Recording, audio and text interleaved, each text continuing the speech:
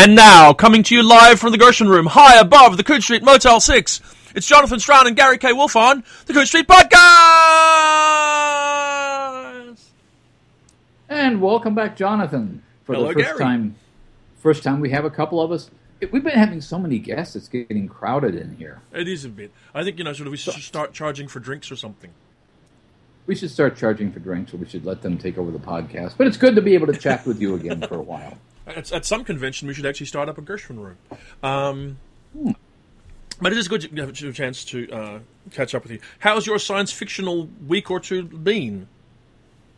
My science fictional week has been on hold while I finish marking papers at the very end of the semester, but I'm within a day of finishing that, at which point I go back to start reading some things that I have to review for various publications, mostly Locus, and working on the series of lectures I've been working on. So right now I'm working on another review of Neil Stephenson, who is, as we were talking about before the podcast, he seems to be one of those writers that has a separate readership from the general science fiction readership. I mean, There are the science fiction people who want to read a Neil Stephenson novel, and then there are the Neil Stephenson people who will read a Neil Stephenson novel even if it's science fiction. Yeah, I think that's true. I think Cryptonomicon broke him out completely. I think obviously Snow Crash was huge. Obviously there was a dedicated audience for the Diamond Age, even though I remember seeing that book on remainder tables when I was traveling through the States.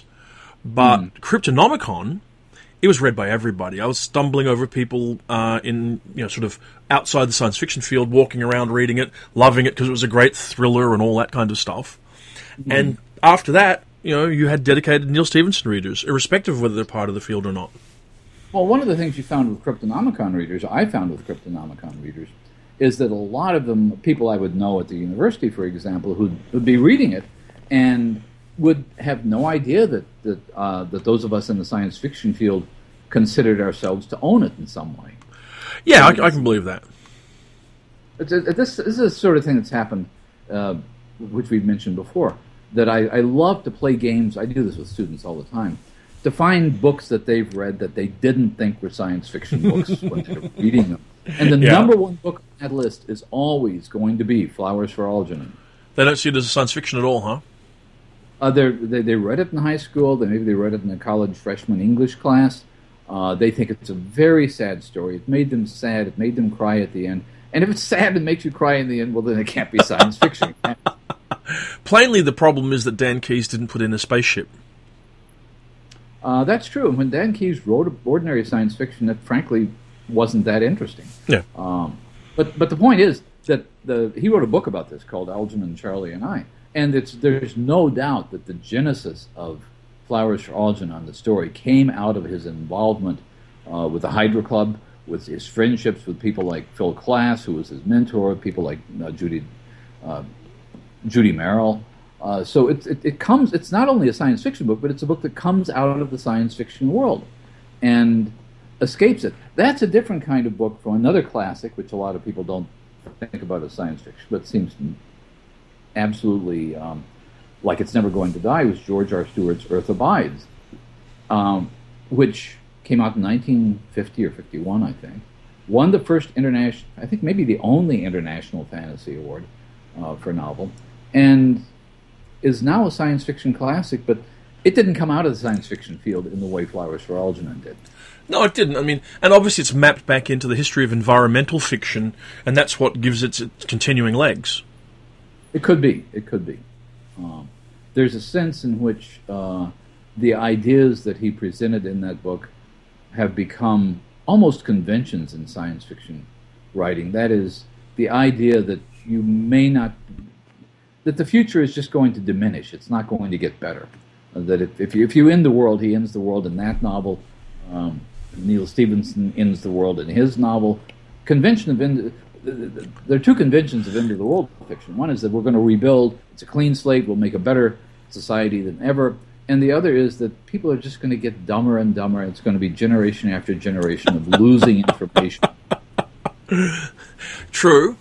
I mean, I guess that's, to me, is what makes a particular kind of post-apocalyptic fiction interesting, though, Gary. I mean, I find the modern era of post-apocalyptic fiction less interesting than, say, the Wild Shore and predecessors, because I think that they're more focused on the misery of the moment of apocalypse rather than the time thereafter. And, there's this tradition of almost pastoral novels. I mean, The Wild Shore, in a way, is almost a pastoral novel.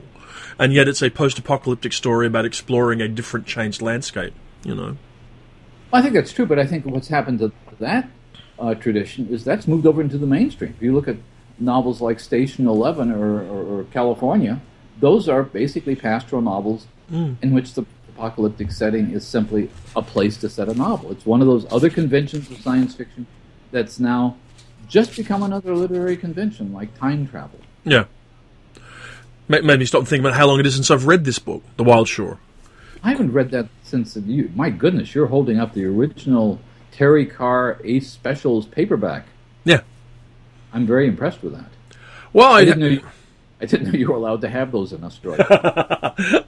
I have in fact the entire set, Gary, and not by being a geeky kind of fan who sought them out, but because they actually came. Well, they didn't come out here. There's a specialist SF bookstore that brought them in, and so you could actually keep track and realize what an incredible explosion of publishing those 6 books were. The Ace, you're talking about Stan Robinson or the Ace Special? The Terry Carr 6 Ace Specials that came out in 85, 86. And Green Eyes was one of those, wasn't it? Lucius Shepard's Green Eyes, Stan Robinson's The Wild Shore, Michael Swanwick's In the Drift, William Gibson's Neuromancer, Bruce Sterling's Schismatrix, and... Yes, Schismatrix. And... what's it? No, it wasn't Schismatrix. It was Carter Schultz's book, and Palimpsests, and Howard Waldrop's Them Bones. Wow. That's an impressive stretch of publishing history. It's not even a stretch. What's impressive about it, not to sort of belabor an old point we've discussed on previous podcasts, is that isn't that it's a stretch. It's that it's the opening salvo of a publishing program that came out within 12 months. That's what's impressive. It's incredible. Well, it also raises the other issue which I wanted to talk about tonight. Yes. Well, because I just looked this up. I was looking up Terry Carr died in 1987. Yes. And arguably one of those rare people who was an enormously successful book editor and an enormously successful short fiction editor. Now you guys are all specialized. You even have different categories in the Hugo Awards. Yeah. But he was one of a generation of people who died between 20 and 30 years ago exactly. Between 1985 and 1995, it seemed to me that that generation of writers and editors died off all at once. Here's a list of people, which is probably not even complete. Well, it's not even intended to be complete. A list of people who died between 1985 and 1995. Clifford Simak, Lester Del Rey, Isaac Asimov, Robert Heinlein, Theodore Sturgeon, James Tiptree or Alice Sheldon, Frank Herbert. No, Frank Herbert... Never mind. Frank Herbert, 88, I guess. No, 86, that's right. It's close enough. Alfred Bester, Terry Carr, Catherine L. Moore, Wilmer Shiras, Donald Wollheim, Fritz Leiber, Alan E. Norris, Angela Carter and Chad Oliver, and Avram Davidson, and Keith Laumer, and Robert Bloch, Frank Belknap Long, going back to an earlier generation, Jack Finney, John Brunner, and Roger Zelazny. In other words, between that period of 20 and 30 years ago, when I was I an adult then? Yeah, well, I was pretending to be one. Mm-hmm. That whole generation of people that we'd grown up with disappeared.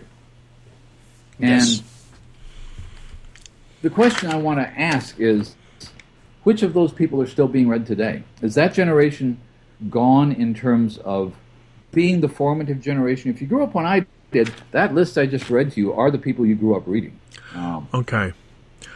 I'm not necessarily the right person to answer this question because I'm probably 20 years too old. That's the first part of my answer to that. Yeah, I'm probably 20 years too old to answer that question properly. Okay. Because you have to ask yourself, what are the Rachel Swirsky generation encountering when they come up? So there's what I want to get at. So there's that, right?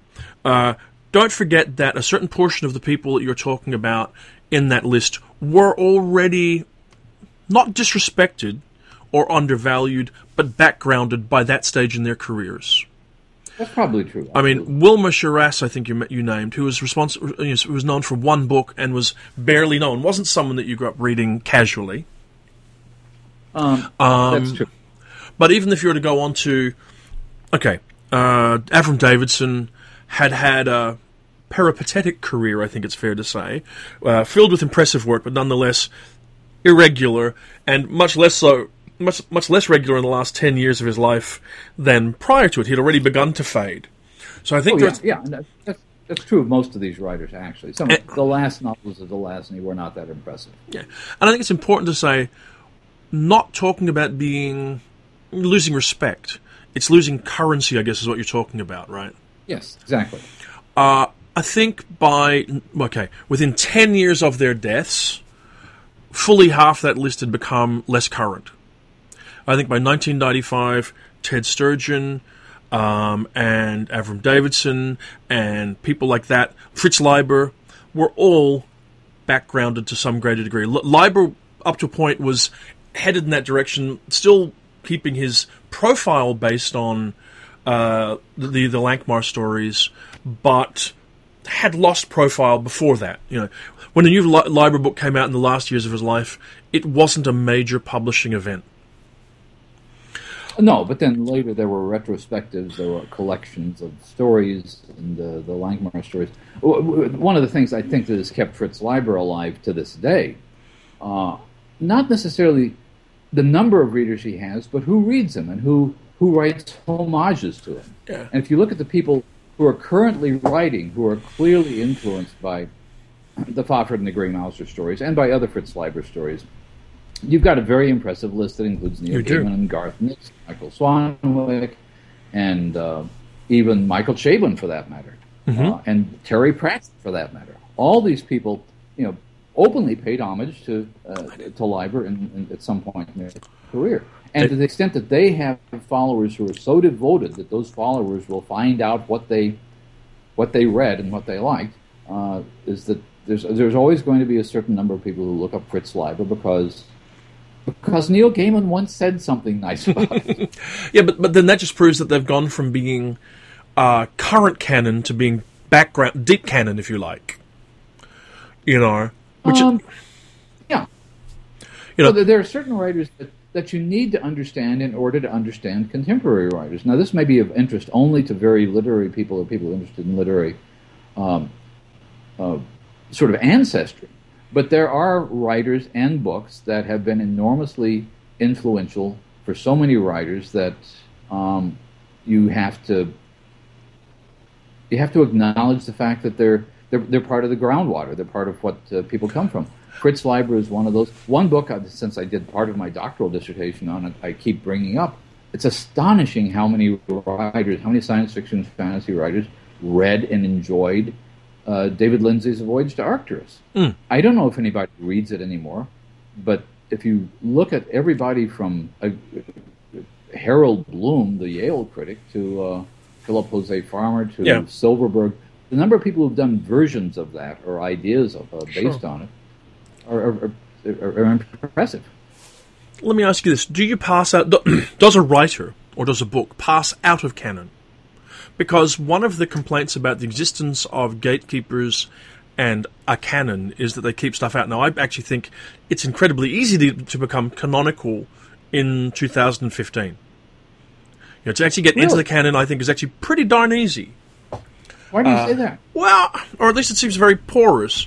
I mean, okay, do you think any books in the last 5 years have become canonical?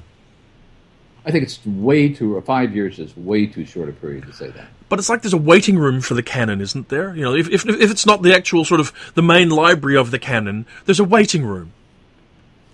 Well, okay, the anteroom to the canon. Who's in the waiting room to the canon? That's the canon. Well, surely Paolo Bacigalupi's The Wind-Up Girl is in the anteroom to the canon. It could very well be. Okay, I'm going to say something which is probably. Well, we'll see what happens in the next few weeks. I think that The Water Knife is a better novel than The Wind-Up Girl. Mm-hmm. Yes, yes, But you see, what carries the wind-up girl into canon is historical context. Okay, that's a good point. The wind-up girl, in that sense, seemed to foment some kind of a sea change in the way science fiction was written. Yeah. Maybe not as much of a sea change as Neuromancer did, but it seemed to represent a new way of thinking about things. But let me throw out a more recent example. Something similar seemed to be happening when Hannu Rajaniemi wrote The Quantum Thief, and then he wrote 2 more novels in the series. And they're enormous amounts of fun, and they're very inventive, and he has this interesting technique of offering you no backstory of just, okay, here's a lot of stuff about qubits and Geviolots and utility fogs, and you don't know what they are. And it just seemed, to me, at that point, to completely be something new. And the trilogy is a couple of years behind us. He's still a very young writer. I'm not sure it seems as dramatic now as it did, 5 years ago. I don't think it's going to become canonical at all. Or canonical. Really? I think that the 2 sequels undercut rather than supported that reputation, and so the first book, which doesn't stand completely alone, now seems less important than it did at the time. It depends on what aspect of the book you're looking at. In terms of the sort of radical invention, he couldn't continue to do that in the second and third books. So in the second and third books, he plays with narrative techniques. Sure. The first book is based on a Maurice LeBlanc thriller. The second one's basically The 1001 Nights. So yeah, you're right. He couldn't continue to do that. So here's one of the problems. If a book seems too new, if it seems too dramatic, does that mean it's going to eventually shoot itself down? The other writer who comes to mind as having struck me as being just radically new and exciting and inventive, and I'd never seen anything like this before, was David Marasek. And David Marasek is, I think it's not uncommon knowledge, has been having a hard time with his new novel. Look, I think it's a curious thing, the stuff that surrounds a reputation that leads to a book becoming long-term canon these days. I think that there's a additional body of achievement that seems to support and add a bulwark to that book that you think is canonical. So a book like the David Marasek book you're talking about, which is an interesting novel and is related to a fascinating small body of short fiction, doesn't seem to make the transition into canon. The Hannu Rajaniemi book you're talking about now begins to look more like an early book from an interesting writer rather than the canonical work itself. Now, are you saying that the canonical... okay, there's something to be said about a body of work. And you sent me off in 2 directions. One is that, I want to come back to that. The other is canon of novels versus canon of short fiction. Because when you think of David Marasek, for all... whatever happened with the novel... The Wedding Album, in my mind, The Wedding Album is a canonical story. I agree. It's true. But I disagree with the idea that you need to have a body of work to support a canon, because 2 of the books we've already mentioned on this podcast, Flowers for Algernon and Earth Abides, had no body of work surrounding them at all. I would agree, and this is why I guess I referenced the concept of a bit of a bulwark, because what can happen is a story or a book can fly so high that it transcends the rest of a career. But sometimes it doesn't. Sometimes it does not, and for whatever reason, something doesn't carry that work forward, reputation-wise, to become truly canonical. So you're right. I mean, it's entirely possible. Ted Chiang could have become canonical on a single work of short fiction, never mind his short story collection. And it's true that David Marasek's The Wedding Album becomes canonical, and I think short fiction is more likely to become canonical based on a single work rather than on that body of achievement. Nonetheless, we can point to novelists who've only ever written 1 or 2 books, and one of them's canon, and the rest of their work is largely forgotten. I mean, look at someone like Walter Miller with Canticle for Leibowitz. Canticle is truly canonical, still being read 50 years later or whatever it is, and will probably be read in another 100 years' time. It's canonical, it's made it. The rest of his work, frankly, not really read anymore, or read mostly out of academic interest. However, Go ahead. However, sometimes the rest of the career holds something up. I mean, a book like Ringworld by Larry Niven is supported by a body of short fiction. It's supported by some other achievements. It's canonical in its own right, but it's also supported and contextualized by other work that make it seem more canonical than it might otherwise have done, I think. Maybe. Is Ringworld canonical because of just a great concept? Because he simply thought of an engineering project which was so spectacular at the time? This was before we were writing about Dyson spheres. I will confess something, and it's been years since I read either of them, so I could be completely going out on a limb here.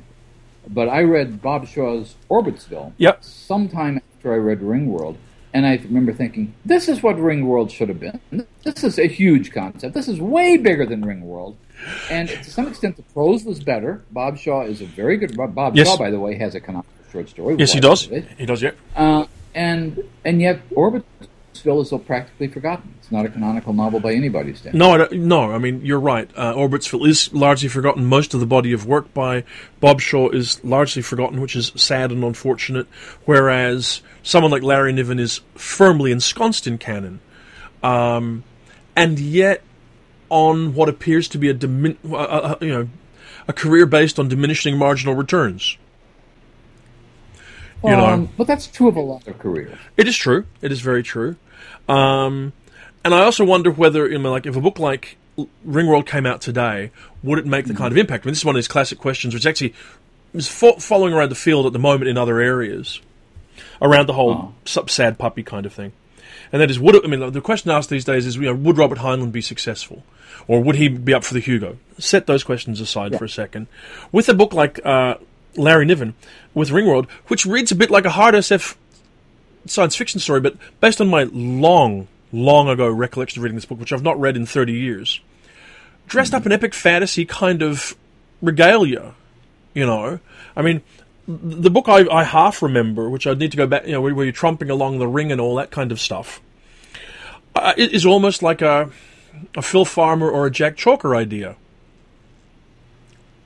Well, to some extent, Phil Farmer and Jack Chalker would come up with those ideas by the handful and throw them out and not make them the center of a novel. But I think you're right. I think the idea that's part of the appeals, and canon formation is not the same thing as people continuing to read novels for different reasons. I was looking at Dune again. Going back and looking at Dune. Forget the Duneverse. Yes. Forget all the 13 or 14 novels and the 2 movies.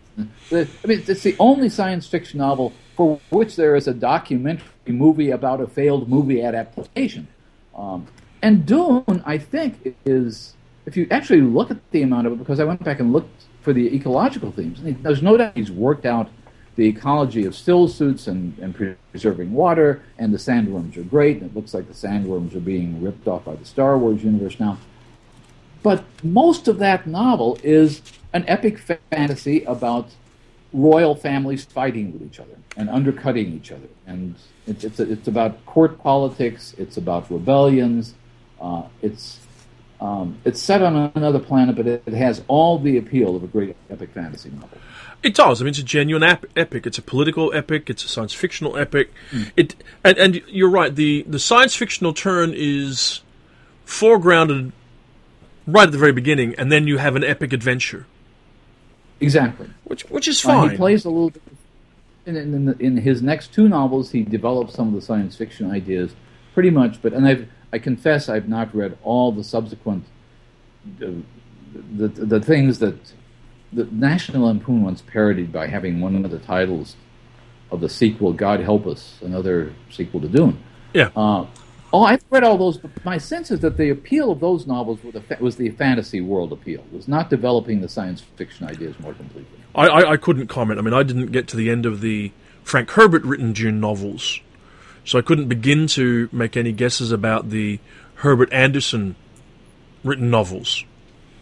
The Brian Herbert, Kevin Anderson Dune. I've got no idea. Yeah, I suspect there are more robots and spaceships in those, because they're dealing with the Butlerian jihad and all this. And we've wandered a long way back from your point, which was this 30-year-old timer and how stuff passes out of canon, who has passed out of canon, as I guess writers and careers rather than books, right? Well, I think it's writers' careers. I mean, if you were to talk to people today about Asimov, for example, I mean, a lot of even young readers would probably mention the Foundation trilogy as canonical, even though it's not a trilogy, and even though they haven't read it, and even though they don't have to read it, and they never intend to. But there are some readers who are younger than I am, and I'm taking Karen Lord's name in vain here, and she can certainly correct me if I'm wrong, but she was, for her, it was the gods themselves. Yeah. It struck me as kind of a late Asimov, interesting idea of a novel, but not something that I would have thought of as canonical, but she seemed to see it that way. But then are you conflating personal canon with science fictional canon? Okay, what's the difference? I mean, isn't the science fictional canon the collective personal canons of all of us? Well, but okay, yes, it is. Yes, absolutely, right. In the best possible way, the canon is the averaged canon of all individual canons, based on those who are willing to express what their views about canonical science fiction is, or fantasy, or whatever it is, right? However, that's not how it actually gets built, because it's actually built based on the personal canons of those who speak the loudest and actually are either willing or able, and that's a key thing, able to be part of the conversation about forming a canon. Now, someone like Karen now is well able to be part of just discussing and forming the canon. And so she could make an argument for the gods themselves, which was always known as a strong late Asimov novel. Whether it was a good novel. Whether it was canonical or not is another question. You know, probably not. I mean, you would have thought canonical Asimov, as you say, was Foundation and the robot stuff and the Caves of Steel, Naked Sun books, right? Possibly. That kind of would have been about it, roughly. Yeah. And I don't mean to diminish Mr. Asimov in any way, but the real surprise with a lot of this, and this is perhaps where you're also coming up, is what keeps canon current? Well, okay. And that's an interesting question, because when you go back to my original list, and like I say, Simak and Asimov and Heinlein, the name that people who died between 1985 and 1995, the name that jumps off the list is being utterly contemporary is James Tiptree Jr. It's interesting you picked that one. I mean, yes, that is a name that's talked about a lot these days, more than I think that she's read. I wonder about that. I mean, there is the Tiptree Award, which obviously keeps her name alive. There was the phenomenal Julie Phillips biography, which brought her name to the attention of a much broader range of readers. And I think there are no doubt canonical stories, The Women Men Don't See being one of them. Yeah. The Screwfly Solution. I think there probably is a handful of canonical stories. Without a doubt. Not only a handful, I mean, depending on how you want to slice, dice, and julienne your canon, there are canonical short stories, there are canonical short story collections. I don't know if they're canonical novels particularly, because that wasn't so much her real strength. I mean, Brightness Falls from the Air was a good book. You know, and you know, so were one or two of the others, but whether they were canonical, I don't know. But certainly the short fiction, beyond all shadow of doubt. What surprises me is that that's the name you picked, because it's not the name I expected you to pick. Oh, what did you expect? Surely the name I would have expected you to pick would be Philip K. Dick. Oh, okay, that's a separate issue entirely. Because what? He's transcended the canon? Philip K. Dick has been canonized by people who are not us. Well, hang on. Let's stop that. Okay, he's been canonized as an individual. No, has he? Let us stop. Has Philip K. Dick been canonized by people who are not us? Or has his work been so absorbed into the background of things that people aren't even aware that it's him? Well, it could be. I mean, it's... my question, but when I say people who are not us, I'm not just talking about Jonathan Lethem, who put together 3 volumes of the Library of America with Philip K. Dick. I'm talking about people in Hollywood who suddenly, based on Blade Runner and nothing else, figured out that this guy was a hot property and commenced to misinterpret almost everything he'd written and oversimplify it. So he's become canonized simply because he's a money name at this point. If you were to look at a Philip K. Dick novel that belongs in the canon, I'd go with Man in the High Castle. Sure. I might go with Ubik. But again, is Philip K. Dick produced a lot of canonical works? I'm not really even sure that things like I'm not even sure that Do Androids Dream of Electric Sheep would belong in the canon. Blade Runner would certainly belong in the canon of movies. I'm not sure that Flow My Tears, the Policeman said, which may be his best structured novel as a novel, fits in the canon of science fiction because the science fictional ideas aren't that central to it. And my favorite Philip K. Dick book, by a mile. By a mile. I love that book. But yes. Okay, so... It's a terrific novel. Have we answered the question? Yes, sorry, which question? You go ahead. I was going to say, have we answered your original question yet? I feel like we've still sort of like edged around it. Well, we were trying to figure out, of these people who were in the canon of the people who died 20 to 30 years ago, who are clearly the canon of science fiction of people growing up the preceding 20 or 30 years at least. How many of them survive in the canons of people? You mentioned the Rachel Swirsky generation. There are people whose... Okay, let me take two names I think are different and yet the same. Simak and Del Rey. Today is, not today, but this year is the centennial of Lester Del Rey's birth. He was a major force in the field. He is remembered today, I'm going to guess, mostly as the name of a publishing imprint. I would suggest solely. Mostly on the basis of his wife and yeah, absolutely. And in fact, I bet if you were to make up a story about William Del Rey, the bon vivant publisher, they'd believe you. I think so. People who study science fiction in college classes they'll probably come across Helen O'Loy from the 1930s in a historical anthology. People who want to look at sort of proleptic science fiction and nuclear power plants might come across Nerves. But beyond that, I mean, if you want to look at people who wrote really sort of religiously critical science fiction, you might look at The 11th Commandment. I don't think there's a Lester Del Rey novel that anybody reads anymore. No, I don't know that any of them are in print. I would suggest Sorry, yeah. I was going to go on to Simak, but you want to say something more about that? Well, I think that, well, first of all, the hair I'd split there is I think we're beginning, it feels like we're talking about the difference between history and ancient history or prehistory. It could very well be. I mean, Del Rey was an important editor. He had a lot of influence in the field. He wrote a sort of cranky but interesting history of science fiction. But there's not much in that body of work that anyone other than a science fiction historian is going to have to look at or want to look at. Yeah. Now, the reason I picked out Simak as a contrast is I thought Simak was a beautiful writer. I don't think Simak was recognized during his lifetime for the kind of sort of characterization, the sort of combination of Midwestern realism with large-scale science fiction ideas. He was doing the same kind of... He was doing the thing in the 40s and 50s and into the 60s that I'm trying to think Robert Charles Wilson is doing today. Yeah.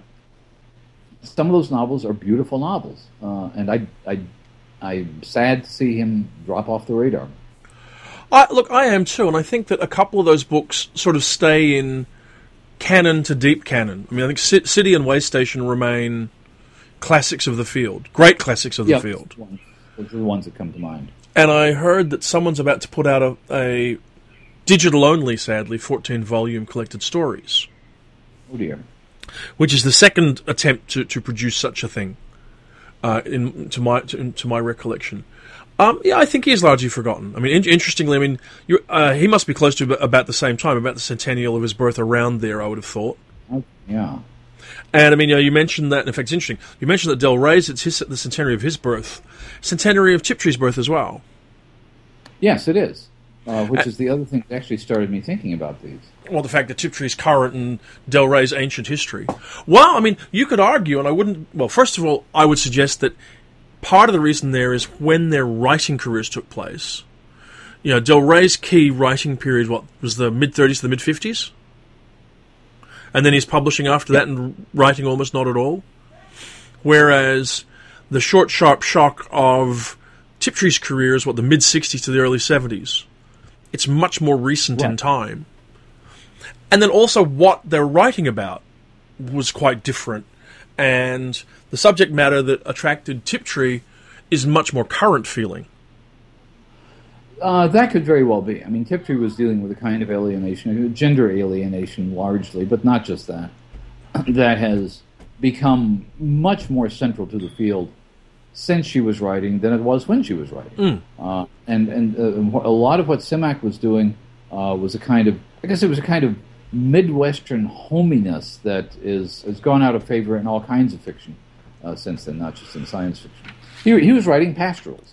And by the way, I looked up Simak. He was born in 1904, so he'd be 111. We completely missed his centennial 11 years ago. Oh, well. So it goes. Sorry, Cliff. That's harsh. But the other person, okay, if you somebody else who died during that period, and since we're talking about influential women writers, was C.L. Moore, and C.L. Moore died the same year as Alice Sheldon, and yet C.L. Moore is at best remembered as a pulp adventure writer, I think. At best remembered as a pulp adventure writer championed by Michael Moorcock.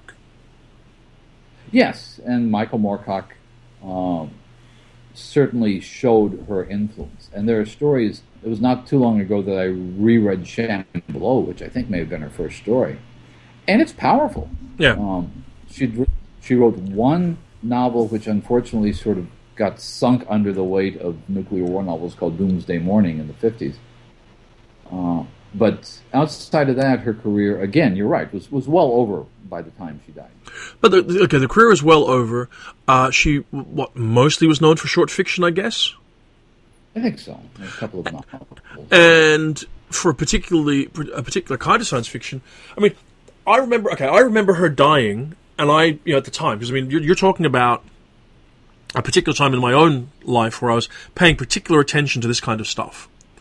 Because I was eagerly pursuing news about the science fiction field. I was poring over Locus when it finally got here to the distant colonies. I remember people bursting into tears when in a bookstore when Theodore Sturgeon, when the issue came out of Locus that had Sturgeon having died on the cover, because no one knew, right? Yeah. You had to find out from magazines back in those days. You did. Back in those days, it was possible to die, probably have been buried, have yourself written up in a monthly magazine, have the monthly magazine shipped to the other side of the world, and then people found out. And it had great impact. C.L. Moore, no one was really reacting to. It was like it was a name from ancient history. It could be, and it was a name that was confused also because so many of her good stories were written partially or entirely in collaboration with Henry Kuttner.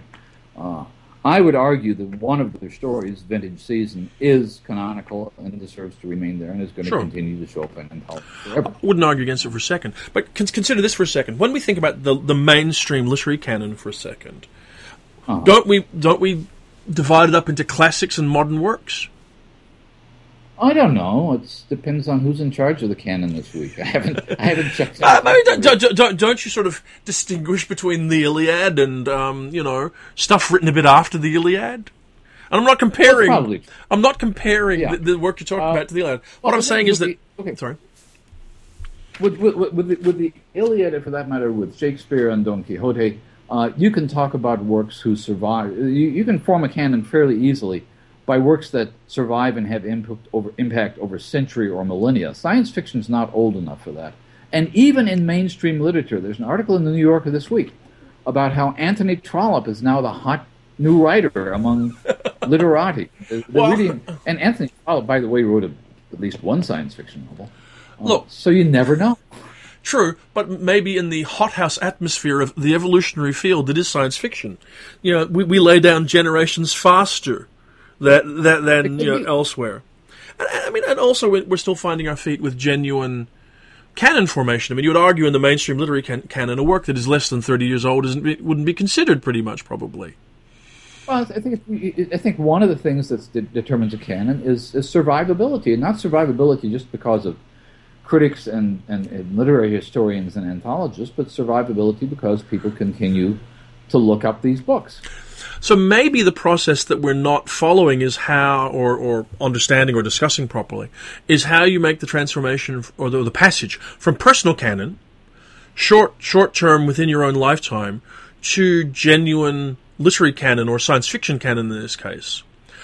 So stuff that I've read during my lifetime, there's particular things that are canonical to me, that's fine. There's stuff which is famous, there's stuff which is well known, and then there's stuff which ages enough and has been around. I mean, a book that's been in print for 50 years in science fiction, I think you can say is canon, right? Yeah, right. I mean, that's a lot of Heinlein. Much less than 50 years. Can you really say that? Probably. 50 years is... 50 years ago is 1965. Yes, it is. Okay, here's an interesting example. I think somebody who, as an author, has entered the canon probably on the basis of being in a lot of individual people's canons, but who never fits into the history of the field in any coherent way. And the name came to me because of 1965. We're talking about the very end of the career of Cordwainer Smith. Sure. Cordwainer Smith was, when I was a kid, everybody was just dazzled by Cordwainer Smith, but he was just this oddball madman. At a certain point in history, he was the he was the K.J. Parker of his day. Nobody knew who Cordwainer Smith was, and then over a period of years, you realize everybody remembered these stories, and it may not be a particular story. You would not find Cordwainer Smith mentioned in histories of science fiction. You wouldn't find him talked about as a canonical writer. By now, I think, on the basis of just so many readers remembering those stories so vividly, he's become a canonical writer. That's an interesting question, because when you were saying that, I was asking myself, do I think that Cordwainer Smith is canonical? And I want to say yes, but I'm not convinced. What does it take to convince you? I don't know. I mean, but if you think about it, if there's a single coherent work to be considered, surely it's the Nesfa Press collection, The Instrumentality of Mankind. Yes. Which comes out 25 years after he's dead. There's probably a story like Scanners Live in Vain is genuinely canonical. So probably two or three of the short stories are genuinely canonical. And probably you've got a later in life, a later in career retrospective that looks canonical. Probably his body of work is. I don't know. I mean, I'm on the fence about it. I mean, I think that it's one of those things which will always. I don't think he will ever be forgotten. And if that makes it canonical, then that's canonical. Well, when we were talking earlier about who is the canon for a generation of people who began reading since all these people died, who began reading the field within the last 20 years, it seems to me, just from talking to younger readers, and I do know some, that a lot of people discover Cordwainer Smith and are utterly fascinated by him. Well, no matter how much science fiction you've read, if you come across not just Scanners Live in Vain, but something like The Ballad of Lost Camel or Alpha Boulevard, no matter how jaded you think, you still come at those things saying, I've never seen anything quite like this. That's because nobody has seen anything quite like that. And if that's your criteria, then it will certainly meet them. It's a fairly extraordinary piece of work in that regard. But also, it's like, okay, did it influence anybody? I think it did, but influence is a kind of tricky term. Influence, it is. Did anybody try to write Cordwainer Smith kinds of stories? Probably not. Did people learn to combine wildly divergent cultural traditions from 17th century French novels to Chinese storytelling techniques to modern science fiction to myth to oral tradition? Yes, a lot of people have done that. I think to some extent he's one of those writers who gave science fiction writers permission to write things that were extremely strange and not bother to explain too much of the science. I think he gave permission for a lot of writers to draw on traditions that many science fiction readers might not be familiar with. Yep. The Alpha Boulevard is a version of some 17th century French novel or novella that, of course, nobody would, reading science fiction would know that. But since then, you have a lot of writers who are drawing on traditions that they're now permitted to draw on, and they don't have to worry about whether or not the science fiction readership is familiar with these traditions. I think that's true. I mean, I still am attracted to this 50-year cutoff, though. It feels about right to me. I look at younger works and I ask myself, that I thought were canonical, and I ask myself, are they still young enough to pass out of the canon? I mean, here's an example. 1980, a very good year for blue-blooded girls. Greg Benford's Timescape. Canonical or non-canonical? It's an interesting question. I think it is. And I think it is because it was very carefully imagined. And it was canonical in the sense of succeeding as a mainstream academic novel with a science fiction notion in it, which was a very cautious, very sort of circumscribed notion that you could communicate back in time, but you couldn't travel back in time, which still kind of holds up. So I think it works. If you move up a few years to 1984, you've got Neuromancer. Does anybody argue against that being canonical? No, but I think that's what I was referring to a while back in the conversation, where you get a sufficiently large spike in a career that transcended science fiction. It became a cultural touch point that has had vast influence, and so it's a rarity, I think. I think it's a genuine rarity in becoming canonical so quickly. But it was canonical within science fiction. I mean, it's true that the idea of the whole idea of cyberpunk escaped science fiction fairly shortly thereafter, and the whole idea of cyberspace became a word in the OED and that sort of thing. But ignoring its impact outside the field, within the field, it's still regarded as having started a movement that in many ways isn't over yet. True. I think that's true. And so, do I think it's canonical? Yes. Do I think Gibson's a canonical writer? Yes. Do I think anything else he's written is canonical beyond his body of short fiction? I don't know. Burning Chrome is a canonical short fiction collection, without a doubt. Oh, yeah. And but anything else? Think about it for a second. What actually has had anything like that impact, no matter how good it is or whether it was better written than Neuromancer or whether, I don't think anything else in his career stands at that level in terms of becoming canonical.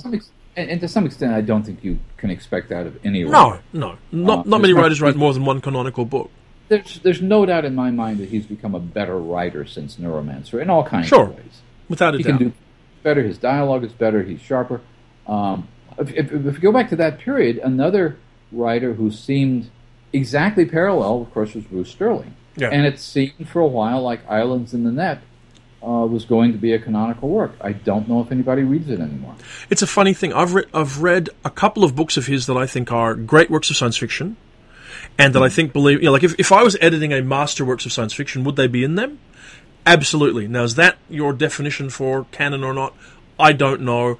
It feels still like a slightly soft measure. But to me, Islands in the Net... Sorry, yeah? You're thinking about the Sketch Matrix story? No, this is what I'm thinking about. I'm thinking about Islands in the Net, I'm thinking about Crystal Express, and I'm thinking about Holy Fire. Oh, Holy Fire, that's interesting. Which I think are three great works of science fiction, one way or the other.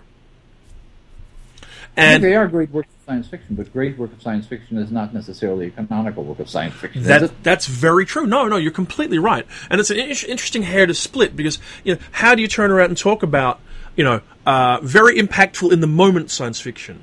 So an example I keep coming back to, not through disaffection, is Charles Stross's Accelerando, which in its time, in that little window, that bubble of 3-year period or so, seemed like the most influential thing we were ever going to see. And now is not. We've moved beyond it. And Charlie, in fact, doesn't, at this point, look particularly like a canonical writer.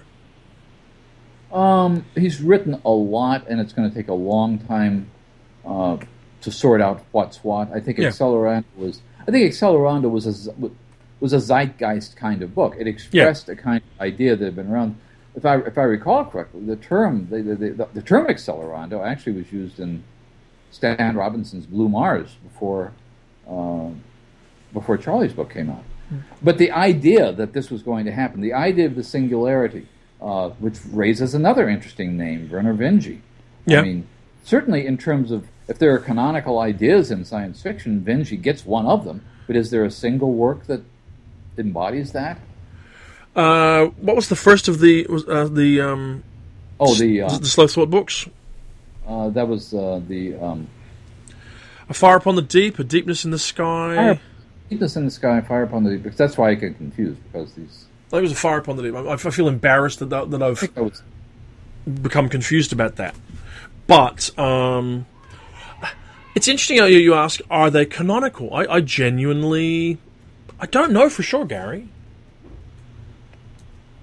My guess is that to some extent... I'm trying to look them up right now. It's A Fire Upon the Deep is the book you're thinking about. Okay, that's the one, The Fire Upon the Deep. And I think that could very well be a canonical book. But I guess what we get into when we get into things like Islands in the Net and Holy Fire and some of the books that seemed like they were clearly going to be canonical when they came out, or Sherry Tepper wrote some terrific books. Is Grass canonical? It's a great book. Is it canonical? I think Grass probably is canonical. I'm not sure. Okay. Is Down Below Station canonical? In my mind, Down Below Station is the canonical Cherry work. No, that makes it the standout. That makes it the standout, most famous Cherry work. Well, I know, but I mean, so set that issue aside. Have you read Down Below Station? Yes. Okay. Is it a canonical work of science fiction? It seems to me that it is, but I'm not sure I can tell you why. Oh, okay, I could make an argument, and at some point I actually have to mount this campaign that I want to make about why C.J. Cherry should be a SIFWA Grant Master and how they all should be kicked in the pants for not having done that already. Uh-huh. And I know we recorded and lost that podcast with Joe Walton, but someday we will re-record it and do it right. I think it's canonical because it's one of the great space station stories. I think it's canonical because it's one of the great military science fiction stories. I think it's canonical because it's one of the great military science fiction stories to expand out into politics and economics and other kinds of sciences other than just hard sciences. That's true. I think it's canonical in the way that it presents female characters in science fiction. There are very, very few as dark and gritty female characters as Signe Mallory in the halls of science fiction. I think it's in many ways quite a remarkable book. And I think Cytine, its follow-on, is equally canonical in a different way. Mm. There aren't many writers who make hard science fiction, Bujold is one of them, of reproductive technology, which is something that is a large part of Cherry's world, and particularly of Cytine. I guess the question is, again, let's take those two novels in particular, are Down Below Station and Cytine, still being read by people who, let's say, began reading science fiction within the last 20 years? I think they are. In fact, I think if this is your test, then it's a harsh and cold test, but it's not a bad one. Are they being read by people who don't realize they're old books? And I think they are. I think that's certainly true of Bujold. I think Bujold develops passionate readers.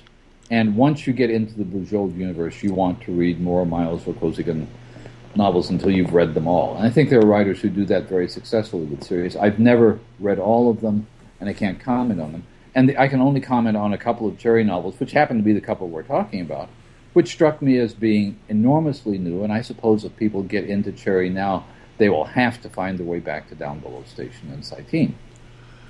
Well, actually, it's interesting. I mean, the core part of Cherry's career now has been distorted by her most recent body of work, which is the Foreigner series of books. And I say distorted just by sheer volume. I mean, she's put out 16 or 18 Foreigner novels now, all of which are exploring things to do with politics and gender and language and all kinds of interesting things. But now that's what stands out rather than the Union Alliance stuff, which stood out prior to the arrival of Foreigner. That could be, yeah. So you're saying so contemporary tension has been distracted, and in fact, probably the failure of her modern career was when she wrote Regenesis, which was the third of the of the Down Below Cytine set. and was an enormously disappointing book for all sorts of reasons. Awful, awful book, unfortunately. And that hasn't helped. But what's interesting about Down Below, to my reading and Citeen and the way they're read, is they don't read like old books.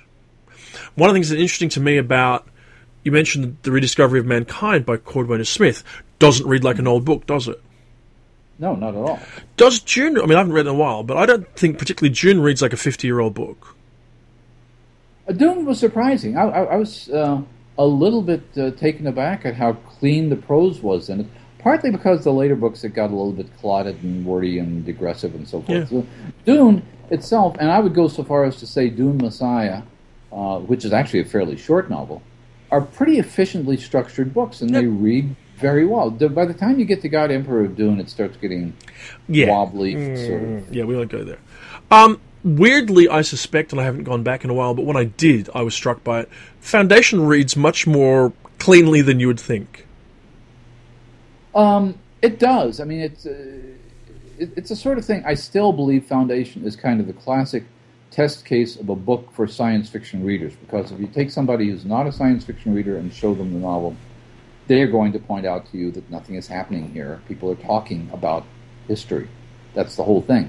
And it's kind of like when we did the podcast from World Fantasy, and Bob Silverberg discovered that our audience had not read Olaf Stapledon. And Bob, if you're listening, I hope you're over that now, because that really upset him at the time. And interestingly, no more people will have read Olaf Stapledon now than had by the time back when we were doing the podcast. I went back and reread a good chunk of Last and First Men and a smaller chunk of Star Maker. And if you're a science fiction person, if you have this absolute sense of wonder over ideas simply presented as ideas, they're astonishing books. If you're expecting things like a character or a conversation or some kind of human contact, it's not there. You know what all this tells me? What? It tells me that the canon is fungible. I hope it is. I really hope it is. I mean, I don't want anybody giving me a list of saying, this is the classic set of works of science fiction. And they ended in 1980, and, okay, let's say they ended in 1984, because everybody will agree on Neuromancer. And don't bother to think about admitting anything after that. I think things drop out and things drop in. And I think probably the mechanism of canon formation is changing as we speak. And you might say, well, Jonathan, why do you say that? Yes, why do you say that? I say that because once upon a time, any book which was nominated for the Hugo and the Nebula Award would probably have gone straight into your back pocket as being likely to be a canonical work. And if it won them both, you'd have said definitely. Yeah. I'm not sure we believe that's true anymore. I don't know that it's true anymore, and I don't know that it's been true for some time. And my example is, let's not even talk about Anne Leckie, who had a reasonable chance of being the first back-to-back winner since Orson Scott Card. And I don't doubt, whether we like it or not, that for the general readership, Ender's Game is canonical. I'm not sure Speaker for the Dead is, and Speaker for the Dead won the Hugo the next year. No, I don't think Speaker for the Dead is at all. I think Ender's Game is irrevocably canonical, no matter what you think of it in retrospect. I don't know whether Ancillary Sword is a canonical book.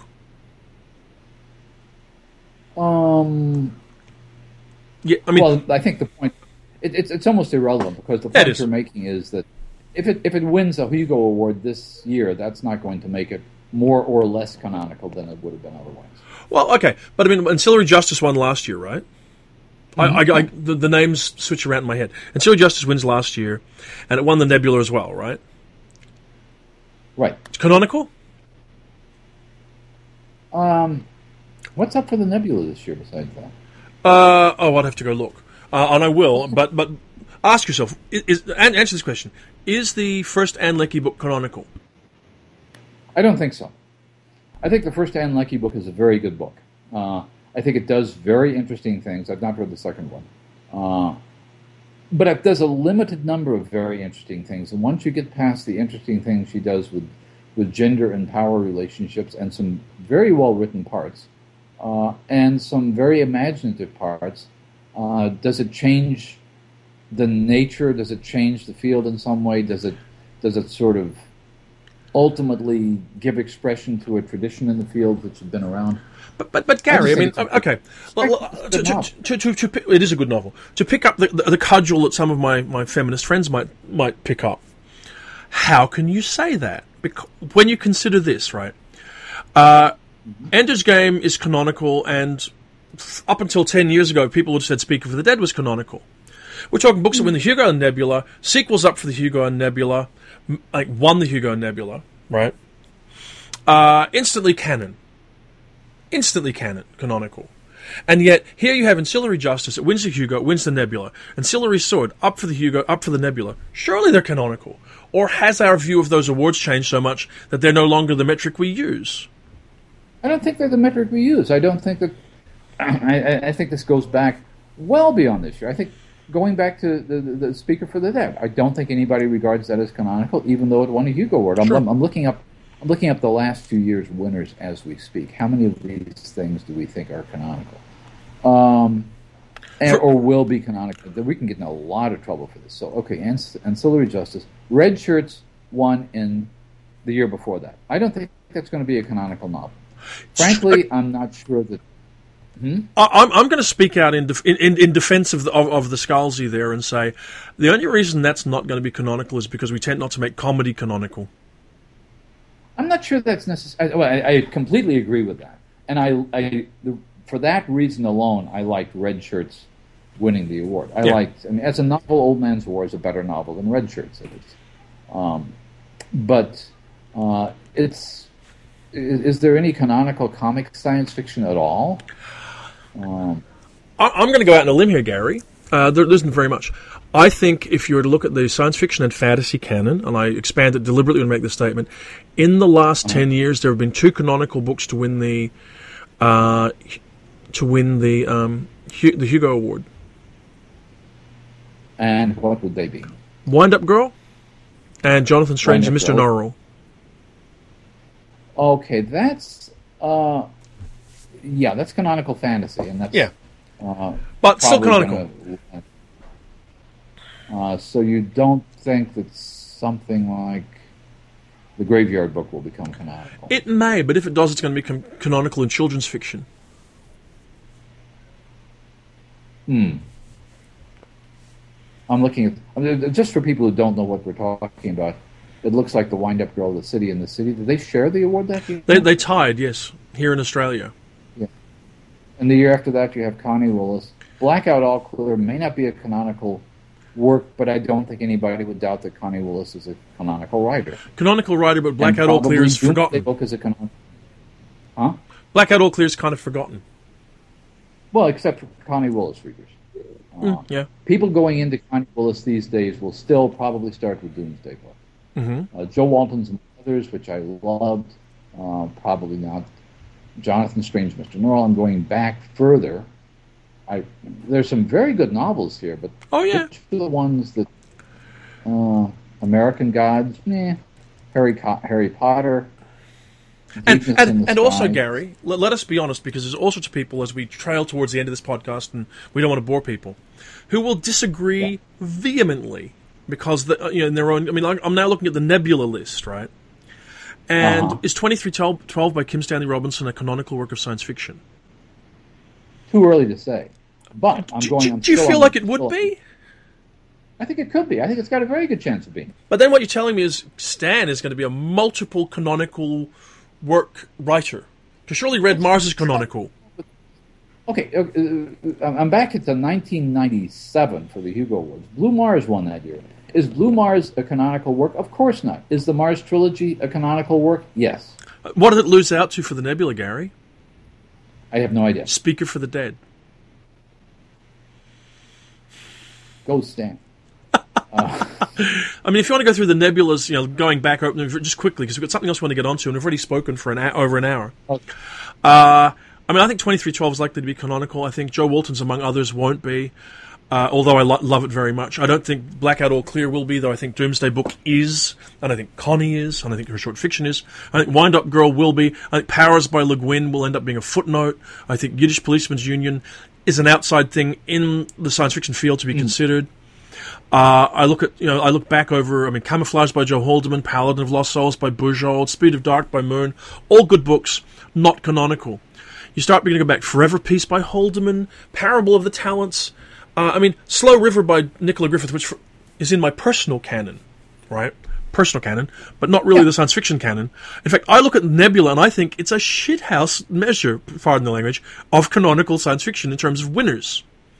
Because I looked back through these very good books, which I don't think are canonical, and it's only when I hit maybe Red Mars and Doomsday Book and Tahanu and, Falling Free by Bujold, even though the problem with Falling Free is it's not even the right Bujold book to be winning the Nebula. Ender's Game, Neuromancer, Startide Rising. And see, now we're getting back in time. You get back to this period you're talking about 30 years ago. Here's your 30 years ago. Are these books canonical? I'm going to read back in time from this point. Is Ender's Game canonical? I'm not. I wouldn't put it there, but it's there by Neuromancer canonical. Yes. Startide Rising canonical. Not. No. Sorry, no. No Enemy But Time by Michael Bishop canonical. No, I have to say I don't think it is either. No. As much as I admire Michael Bishop's career and love his work, Claw of the Conciliator by Gene Wolfe canonical as part of the Book of the New Sun. Well, the Book of the New Sun is canonical. Yep. Timescape by Benford. We talked about it. Probably canonical. Probably. Fountains of Paradise by Clark. Probably canonical. No, I don't think so. No? Okay. Dream Snake by Vonda McIntyre, I'd say probably not canonical, even though Mistress Works, Masterworks worthy. Gateway by Pohl. Oh, that's interesting. That could be. That could turn out to be one because it's such a concept that has been played with by everybody and has now even made its way into the movies with Interstellar. And there's going to be a TV series of it. There's going to be a TV series of it, yeah. Man Plus by Pohl. Man Plus, no. Forever War? Yes. Dispossessed? Yes. Rendezvous with Rama? Yes. That's interesting. That's interesting, isn't it? Because conceptually, it's nothing to compare with Childhood's End, for example. But he'd learned how to write a little bit better by then. Now, in defense of the Hugos now, because actually I think what we're going to find is that the truth is that one of the things that happens with canon is that age is actually the measure, right? So let's go back. Hyperion, canonical? 1990, Hyperion, canonical. No, it's again, it seemed like a lot of fun at the time, but... no, okay. Cytine, Cytine, canonical? I don't know if Cytine would... I don't know if I'd put both Cytine and Down Below Station in, but I'd certainly put one of them in. The Uplift War by Bryn, not canonical in my measure, though I enjoyed it a lot. No. Speaker for the Dead, we've agreed, probably isn't canonical. And if anything, it's kind of like rounded off with Ender's Game, which is canonical. Neuromancer, we agreed. Startide Rising, you don't think so? I think might be. Foundation's Edge. No. No. Down Below Station, though? Yes, Down Below Station I would put there. Snow Queen by Joan da Vinci. Oh, I'd have to think about that. Joan Vinci was writing some really good stuff, and I might put that in the canon. Okay, I think I would too. And we've agreed, well, you've said Fountains of Paradise and Dream Snake aren't in there. Gateway is in there. Where Late the Sweet Bird Sang? Yes, absolutely. I think that's still the best cloning novel. I don't care what Ishiguro says. Yeah. The Forever War, The Dispossessed, Rendezvous with Rama, The Gods Themselves, To Your Scattered Bodies Go, Ringworld, The Left Hand of Darkness, Stand on Zanzibar. Pretty much canonical, Gary. You get so many years, and you've got a pretty good list. But and then, I'm looking okay, at some of the Hugo okay. Now, is this that the modern awards are a rotten measure? Maybe, or is it that just not enough time has passed, Gar? It could very well be. I don't know. I mean, it's very difficult to say. I mean, I was looking at the Hugo for 1969. Went to stand on Zanzibar. Absolutely deserved it, but so did Samuel Delaney's Nova, and so did Ari Lafferty's Past Master. See, this is the problem with annual awards. You get awards for you've got 3 or 4 masterworks, 3 or 4 canonical works coming up in the same year. Well, okay, but you say that, right? And I mean, that always happens. I mean, you turn around and see where Rainbow's End by Verna Vinci wins the Hugo in 2007. I don't think it's canonical work, but you know. But what's it up against? Blind Sight by Peter Watts, which is a minor classic. Right. Eiffelheim by Michael Flynn, which is probably not going to be a classic. Glasshouse by Charles Ross, which is a really interesting book. And His Majesty's Dragon by Naomi Novik. You're not exactly bleeding for lost classics in that number. But, you know, in other years you are, you know, so it swings and roundabouts, Gary.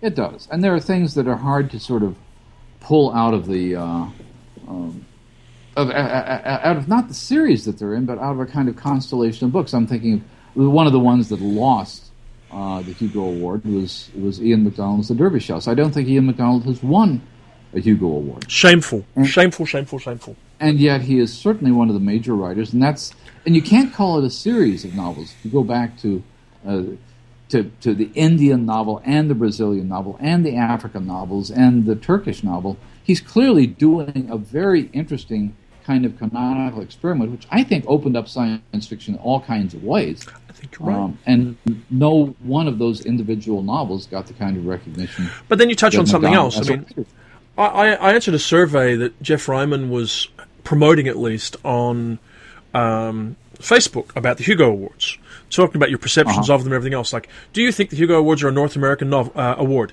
Yes.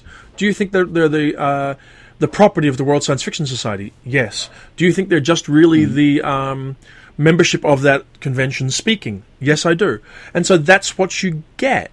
I mean, we've touched on it before. We'll touch on it again in the future, I'm sure. How is it humanly possible that Baxter and MacDonald and Reynolds and Macaulay and, you know, are not, Gwyneth Jones, are not majorly recognized in the history of the Hugo and the Nebula Awards? But they're not. And it's because they are parochial awards. They're good parochial awards, but they're not international awards at all. That's a nonsensical statement. They're just good North American awards. Well, and I'm not going to defend North America at all, except when we had a very, very large, well-attended Worldcon in London last year. Oh, sure. An American one. As I recall, only one British writer was even on the shortlist. I know. I was very, very, very disappointed. You know, and we could go around about the whys of it. I'm really just looking at it as the whats of it, if you like.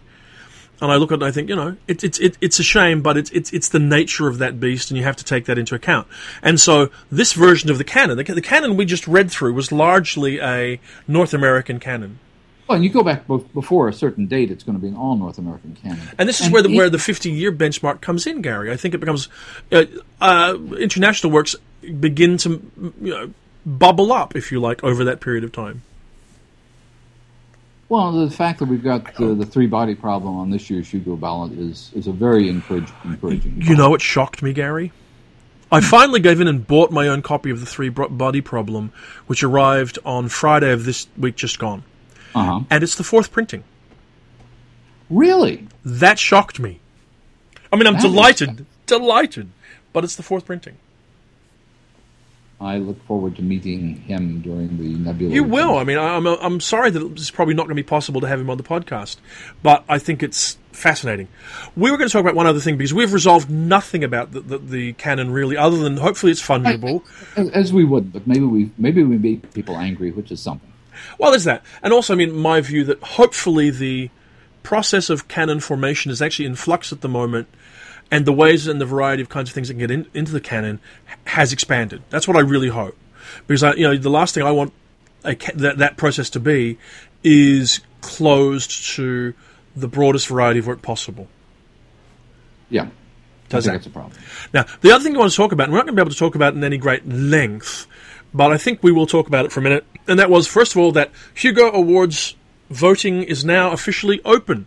You can get it from Sasquatch.org. Sorry, Sasquatch.org. And you can go there and you can vote for the Hugos if that is your predilection.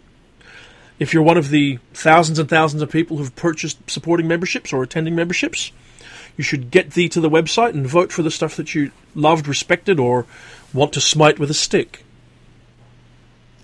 And the other thing which is worth mentioning is that the site selection ballot for the Hugo for the 2017? 2017 is now open with bids from one North American site, I believe. Now, before you say where the places are, I want to touch on something because it's relevant, and I'm sure it's different for many people out there in the science fiction community. When you vote, first of all, have you voted for site selection in the past, Gary? I have. Yes, I have. Now, when you vote for sites, Gary, do you vote on where they think that they're going to run the most interesting convention, where they're going to have the most resources available to run a good convention, or where you most want to go on holiday? Oh, the latter, for sure. I know nothing about how they run conventions or about the organization or about research. London, obviously, I knew it was a good bid. I knew the people involved in it. So I knew that was going to be a well-run convention, and it was an astonishingly well-run convention. Yeah. But there's another factor which goes back to what you're talking about, North America dominating the Hugo Awards. And that is that in any given 3-year period, in any given year, the people who can nominate for the Hugo Awards are people who attended the prior convention, the current convention, or the upcoming convention. And since, on the average, there's never a 3-year period without 2 of those years being North American conventions, the majority of voters in any given year are going to be North American voters. It's true. Which means that, in terms of my personal preference for 2017, is going to be Helsinki. Yeah. Well, when the locations are Washington, D.C., Helsinki, Montreal, and Nippon, somewhere in Japan. Now, I could click on it in the link, but I'm not going to. Too bad. When I look at those, we were in Washington last year, in November, and had a lovely time. And actually, I want to go back to Washington because I didn't get... You're talking about the World Fantasy Awards. Yeah, we were there for World Fantasy in November. Washington, right. I don't think WorldCon's been there for many years. But on one hand, I'd love to go back to Washington because there's a whiskey bar I didn't get to, and it's an excuse to go. Yeah. There you go. Montreal, WorldCon was in Montreal in 2008. I think it was, or 2009, something like that. And it was a very good WorldCon, I have to say, from my recollections of it. But I don't know that I need to go back there. Montreal's a lovely city. Japan would be interesting. I guess Helsinki would be my first choice, yes. Partly because, Helsinki. I know all the people. I know they put together good conventions. There's a very dynamic science fiction world going on in Finland and Norway and Sweden these days. And I want to meet those people. I'll meet some of them in the summer at Archipelicon. Yeah. But by and large, I think it's important, for the reason you mentioned earlier, to expand the voting base of Hugos to Europe, Australia, Asia, and South America. Okay. Has there ever been a South American? There's never been a South American. I don't think so, no. I don't think there has been. Going to Rio de Janeiro or something would be fascinating, wouldn't it? That'd be great. Because there's this legendary science fiction conference in 1967 that I've heard about from everybody I know, with Aldous and Ellison and Haldeman and everybody. Well, then I think, Gary, whilst I actually have personal preferences, and whilst I would rank them probably differently 1 to 4 than you would be for the WorldCon bids for 2017, I think the Coode Street podcast needs to officially declare its support for a WorldCon bid in 2017. And based on this, I suspect that we're going to declare that we are supporting Helsinki in 2017. I'll agree with that. So the Coode Street podcast officially supports that. Okay. And we love the other cities, absolutely. No, we don't. They're dead to us. We don't care. They're dead to us. Okay. We officially support Helsinki, and we won't even go to the other places. Well, okay, we'll go to Washington because they got a really good whiskey bar. And Montreal's nice. And it really depends where in Japan it is, doesn't it? Because, I mean, Nippon isn't a place, right? It's a country. Well, no. So where? Is it like Tokyo? I have... Okay, it's in at the Shizuoka Convention and Arts Center, Grand Ship, Japan. I don't know where that is, Gary. I'm ignorant. I'm going to guess it's like Tokyo or somewhere. Now, Shizuoka City is where they're bidding for. Okay. So I'm sure that'd be a wonderful place to go. But we officially have declared now the Coode Street podcast is campaigning for Helsinki in 2017. If you are a listener to the podcast, and if you don't go and vote for them right now, you're dead to us. Is that right? Absolutely. And while you're at it, vote for the Hugos, which aren't nearly as important as the Hugo. I don't. Well, see, my problem is I'll come back to that in a second. Even though we're way over length, we're almost as long as some of the other Australian podcasts now. Boom, boom. I know. Hey, look, they get long. Those guys. They're at past 2 hours. That's insane. Okay. I also want us to declare for the 2019 Worldcon bid, Gary, because I've got a prejudice and I don't want to entertain any other options. I should know what this is, but go ahead. Hit me with it. Dublin. Oh, absolutely. No problem there. Yep, see? So I realize that Worldcon doesn't normally go overseas twice in what? I think I succession. Dublin. I think I did something to support Dublin when I was in London. Yeah, well, there you good. I stopped by their table and filled out a card or something. Okay, so we've now officially come out for Nippon in 2017 and Dublin in 2019. And if you're listening to us, organisers of those conventions, we're happy to do whatever we can that involves very little effort to support those bids. Yes? Absolutely, as long as it involves no effort at all. Or almost no. No, I'm going to go to almost no effort. Okay, all right. Okay. Fine. And then finally, yes, the Hugo Awards. I am having now gone through the novel nominees. I'm actually a little bit split. I don't know what I'm going to put first, and that really surprises me because I really have different reasons for admiring The Three-Body Problem and The Goblin Emperor. I rank the Anne Leckie book as being very good, but of less interest than either of those books.